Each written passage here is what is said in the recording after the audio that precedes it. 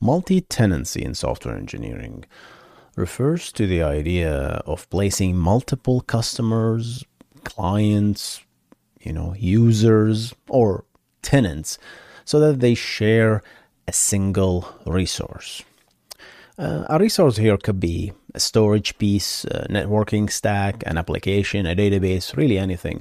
And the goal of multi-tenancy is really maximizing profit and reducing cost and increase efficiency effectively. So if you have a piece of equipment or resource or networking, you want to sell this device, this service as a service to as many customers as you want as possible, such that your cost doesn't change, but you increase your profit. But what you need to be careful here is those tenants should be completely isolated of each other.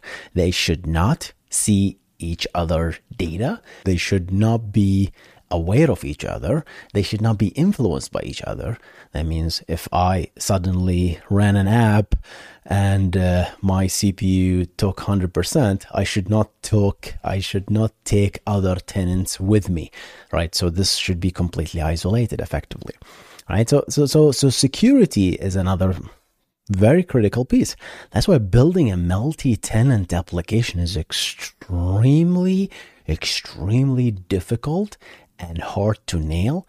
But if you do, you have a cash goddamn cow at your disposal. So in this episode of the Backend Engineering Show, we're going to discuss multi-tenancy in the entire stack of the software. We're going to go from SSDs up to the database level, a little bit up to networking stack. We're going to talk about application multi-tenancy, all that jazz. Coming up in the Backend Engineering Show. Let's jump into it.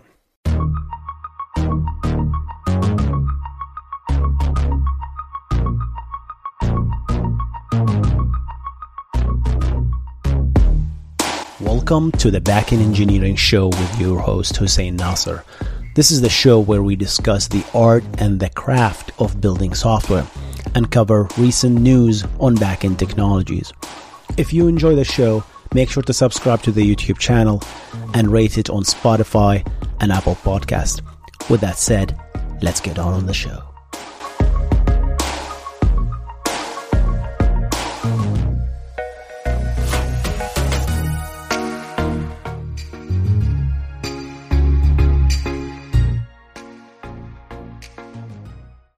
This episode is brought to you by Shopify.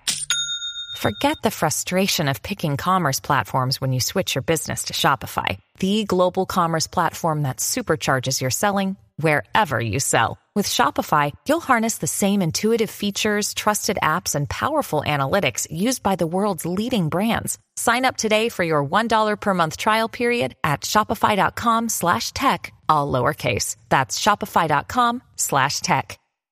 Welcome to the Backend Engineering Show with your host, Hussein Nasser. And I really admire engineers who build an effective multi-tenant application. And not only that, build infrastructures with multi-tenancy in place, right? So I'm going to divide this show into multiple portions. For those listening and watching on YouTube, there will be timestamp. I believe I put the timestamp for the show notes in the podcast, wherever you're listening, on Google Podcasts or Spotify or Apple. You can see those timestamp where you can jump into the interesting portion of the podcast, of the show. But I'll start with really SSDs, the hard drive, the storage. If I'm a company and I want to build an app and I want to sell storage, that's my only job. I want to build a cloud service that sells the storage and nothing else. So I have one SSD, 2 tera, 4, 5, 8 terabytes, and I want to sell that SSD. I want to sell that storage. Well, the easiest way is just, hey, this SSD cost me, $4,000. Hey, customer, pay me $6,000 and it's yours. That's one way to do it, right? So you keep some margin to yourself. But what can you do here is, what if that SSD is effectively broken into 8 different logical SSDs, right? And then sold as 1 terabyte cost. You can make much more money by just doing that. And there is a feature in the SSDs, I believe specifically in the NVMe spec, that is called namespaces. I'm pretty sure this exists in prior hard drives, but I know that it exists in SSDs. So you create a namespace, right, for each of your clients. And even the operating system, when you actually boot up, if you assign this operating system just the namespace, it doesn't even know that there is another 7 terabyte to this SSD. It doesn't know. It's completely isolated. It's at the driver level. So it's very different from the operating system seeing the 8 gig and then deciding to partition at the OS level to take 1 terabyte to create a logical partition. No, it's completely different. So if you spin up a VM in your cloud provider and you point to this SSD, there is no option to change that. You can get from 0 up to 1 terabyte. You don't even see the other 7 terabytes. And that is a very powerful feature in the SSD NVMe spec specifically. This is kind of a concept of multi-tenancy, right? This is the concept of multi-tenancy at the lowest level that I can think of, right? At the storage level. And people now in the NVMe spec are working even to make this even better, where they're working on making these namespaces called zoned namespaces, where you can be allocated erase units and you can write the application in these big, large sequential units. So effectively, the performance of your application can be tuned based on your workload, right?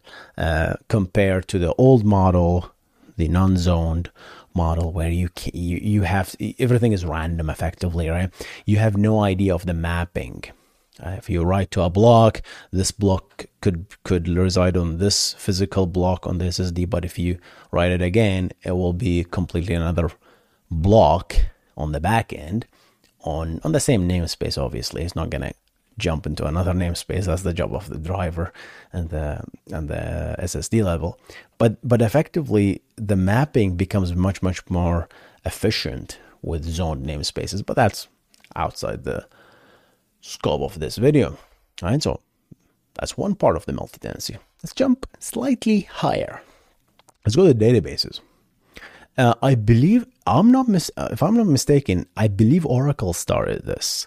I could be wrong, but in my personal experience, I've seen this personally with Oracle. Maybe 9 years ago, I'm not sure. But this is the first instance where I saw a multi-tenant database. So Oracle, you can purchase a license. Okay, hey, I want my Oracle instance to support multi-tenancy. And when you do that, you get the ability to create something called a container database. And a container database, you can create as many child databases as you want. And here's the beauty of this. These databases are not, you might say, Hussein, I can create multiple databases in any of them. No. Let's be very careful about this. Yeah, of course, you can create 7 databases in Mongo and Postgres, but this is different. These databases in Oracle, this might have changed, obviously, with the new releases with other databases, but at that particular time, when you create a database, a pluggable child database called a pluggable database, these are completely isolated. You can specify the memory, you can specify how much CPU this kind of thing use, you can specify all these parameters, storage, table spaces. It has its own world. Effectively, it's completely isolated. Obviously, this is not a new novel idea. I believe other databases started to do this. It started to give you to this fine level tuning. And the moment you start doing that, you can effectively as a company or as an engineer, you can sell your services. So you can spin up a Postgres instance or any database. I don't know if Postgres supports this low level tuning. I might be wrong. But you can, hey, you want a database? Pay me $3 a month and I'll give you this database. How much you want? Hey, I'm going to give you 1 GB RAM or whatever. So very easily you can sell. And we see this pattern in cloud, right? That's why cloud services makes tons of money with multi-tenancy concept, right? So it's just a single instance that costs them literally nothing, right? But then they even break it more down and tune it at the IaaS level, so infrastructure as a service, and then sell you these different services, right? Some people might think this is scummy. I don't know about that, but I like the technology behind it. So we engineers talk about the technology, the marketing, the oversell concepts of things. You can debate, obviously, but as an idea, I love how this is built. How is it architecture? That's what I'm admiring here. I'm not necessarily admiring people who sell these services that cost them nothing and sell them for thousands and thousands of dollars. I'm not necessarily admiring that. Just to get my point across. So yeah, that's how we talked about storage, talked about databases, right? How databases can be multi-tenant, right? Support multi-tenancy. Let's talk about networking. Networking is this is a very, very new concept, especially to me, right? When you have a network, what do you have? You have a bunch of switches. You have 10 gigabit maybe Ethernet communication between them, and you have a badass switches and routers, and you can build this infrastructure, and everything can connect to everything. But then, if you can sell this infrastructure to one customer, but that would be very expensive, right? For one customer to pay. So what do? You do something called software-defined networking, SDNs. It's a very flashy new term now, being used all the time.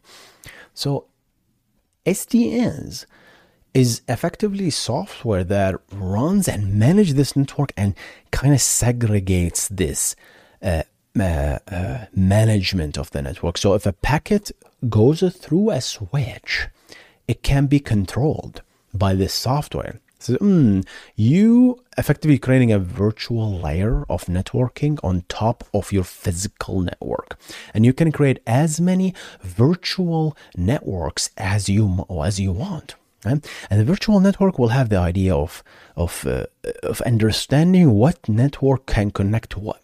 And you can create virtual switches, because it's easy, right? It's all software at the end of the day. But the cost here is really, how do you nail that software-defined layer so that it doesn't really take your infrastructure down when it's down? Because software needs a place to run, and what happened if that place that is running on got down, right?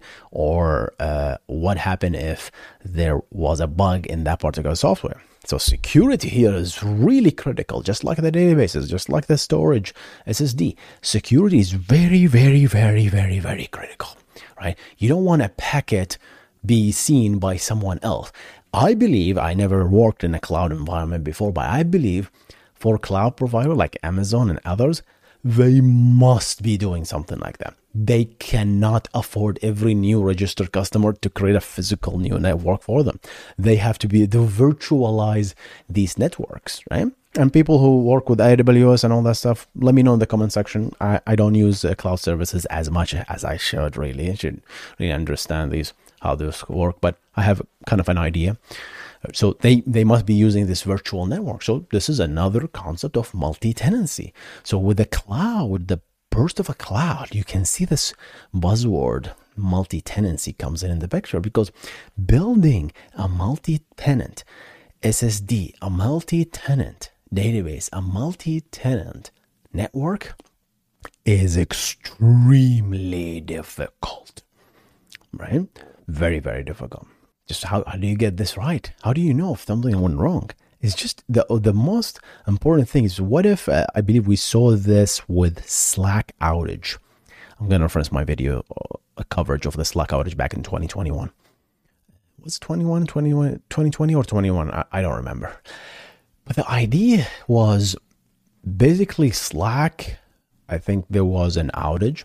Some of their instances went down, and then when it got back up, the amount of the network saturation reached the maximum, and effectively the allocated storage for the network allocated for Slack from Amazon was not enough. So they reached their maximum. So effectively, every time you got network saturated 100%, you get drop packets. As a result, your request to any backend will fail, which will lead to two things. Either the client will decide to give up and fail and cache the fact that the instance that I tried to connect to is failing, unhealthy, which will lead to a cascading downstream event that says, this backend instance is just bad. I'm going to stop. I'm not going to connect to it, right? So, which will lead effectively to, even if that backend becomes available, well, the backend was never down to begin with. The network bandwidth to the backend was unavailable effectively, right? So even if the network become good again, the client still cache the fact that the backend is unhealthy. And this is happening all the time with load balancers. Load balancers always mark stuff unhealthy. That's why my favorite, just this feature for Envoy, and I believe really, I know I'm going all over the place, but it's related. We're going to come back to multi-tenancy. One of the features that in load balancers and proxies in general, in Envoy in particular, that I really wish other proxies just start to adopt is, I don't remember what is it called, but effectively it's forcing sending requests to unhealthy instances. So when you mark something as unhealthy, the load balancer respects that and says, it's unhealthy, I'm not going to send a request to it. But Envoy can be configured to ignore that. It says, hey, it's unhealthy, but let's try again. Let's give it another taste. Maybe something went wrong. And this feature is very powerful and has saved Envoy from many outages. All right. So back to our point, right? So if that Amazon multi-tenancy network worked perfectly in that point, because if that network saturation actually reached 100% and leaked all the way to the network, someone else, let's say Netflix, who uses Amazon, who happened to be maybe in the same cable as Slack's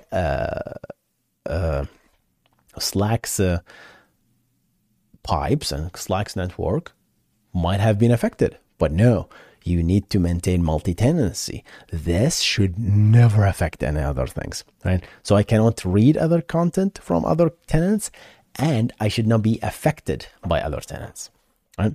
So that's the networking stack. We talked about SSD, talked about database, talked about networking.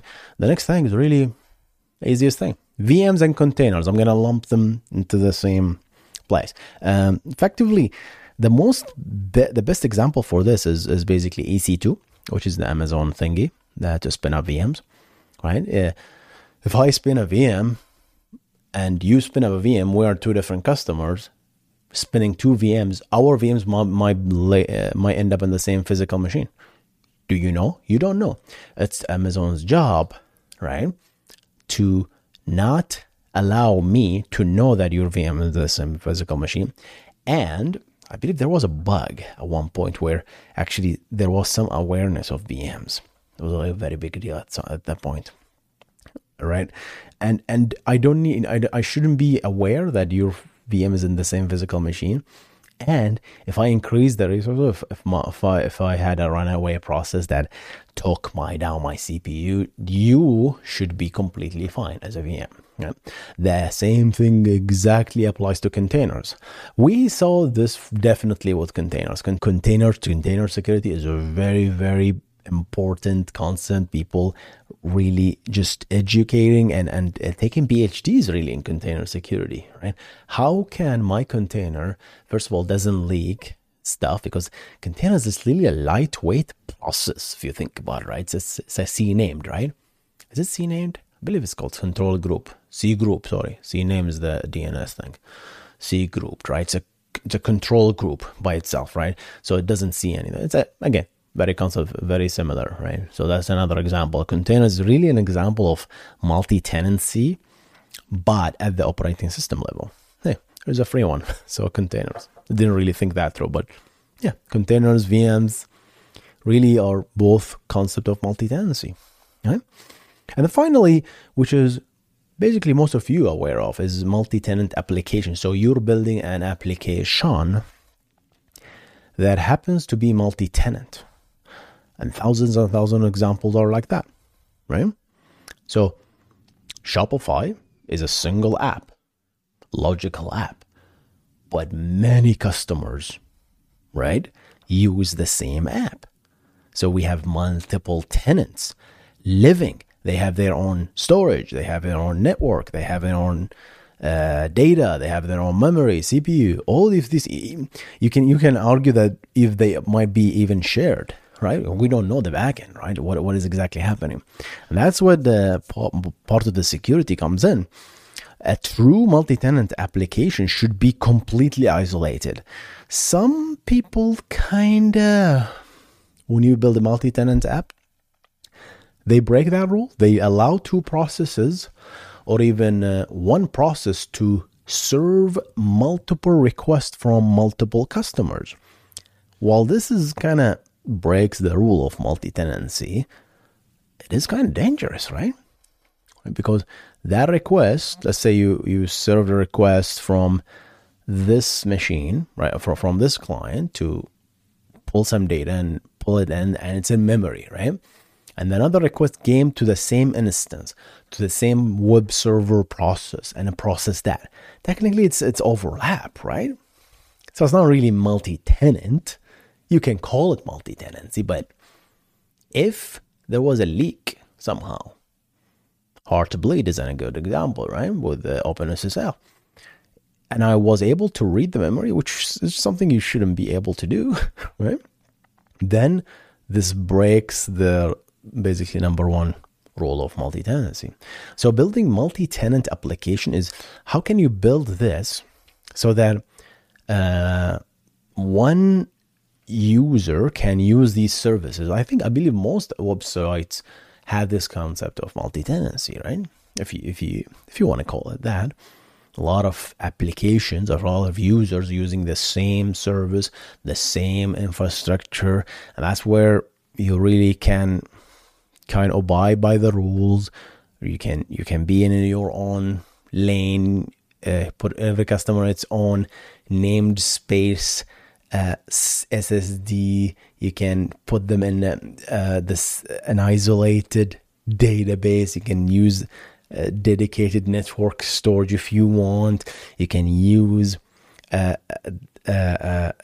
own VM or containers, and then you effectively cut a whole slice just for them, right? But we know most applications can't afford to do it this way, right? Because you have to do it really right across the entire stack. That's how you do it right, so that nobody can see each other. But most of the apps that are built, they're gonna put two customers on the same table. Again, nothing wrong with that. You can call it multi-tenancy if you want, right? But if I send the wrong SQL and there was a bug on your software that allows me to inject some more SQL and pulled some customers' data that I'm not supposed to pull, then that's not multi-tenancy, is it now, right? A true multi-tenancy should be completely isolated. Then you might argue that, hey, a bug could exist in everyone, right? Yeah, a bug could exist in any part of the stack, but how can you minimize that impact as much as possible? Again, at the end of the day, guys, I don't want to put like strong definitions. I don't like the definition game, to be honest. It's just thinking about how it's like a spectrum, right? It's like a slider. It's like how multi-tenants you want to get. You want to get strict multi-tenants. To me, a strict multi-tenancy is when a user registered in your app, they get their own namespace in the SSD. They get their own isolated networks stack. They get their own VM or containers, set of containers, and which sits on top of the network, which sits on top of their namespace, and they get their own, effectively, the application part. So they're effectively their own database instance almost, right? Or at least their own container database, right? So if you can do that, then that's the strict multi-tenancy. Obviously, that's very hard to achieve economically speaking, and even practically speaking. So you can go into the hybrid model where I'm gonna put my customers in the same table or the same database, or even more in the same table. Yeah, let them share. I have a key identifying each customer, right? And this is actually great for reporting as a whole. If you have multiple customers and you want to report, who's your most expensive or most profiting customer, you can quickly do that if they are in the same database. But if they are not, then you cannot do that, right? So there is like kind of, drawbacks to multi-tenancy. You cannot really do analytical operations as effectively as if it was, what's the opposite of multi-tenancy? Shared tenants, bunkers. I don't know. All right, guys, let's keep it short and sweet. I'm going to see you on the next one. Thank you so much for listening and watching. And quick plug. We talked about databases here in this show, and if you want to learn the fundamentals of database engineering, make sure to grab my course, Fundamentals of Database Engineering. Head to database.hosainnasser.com for a discount coupon. And gonna see you on the next one. You guys stay awesome. Goodbye.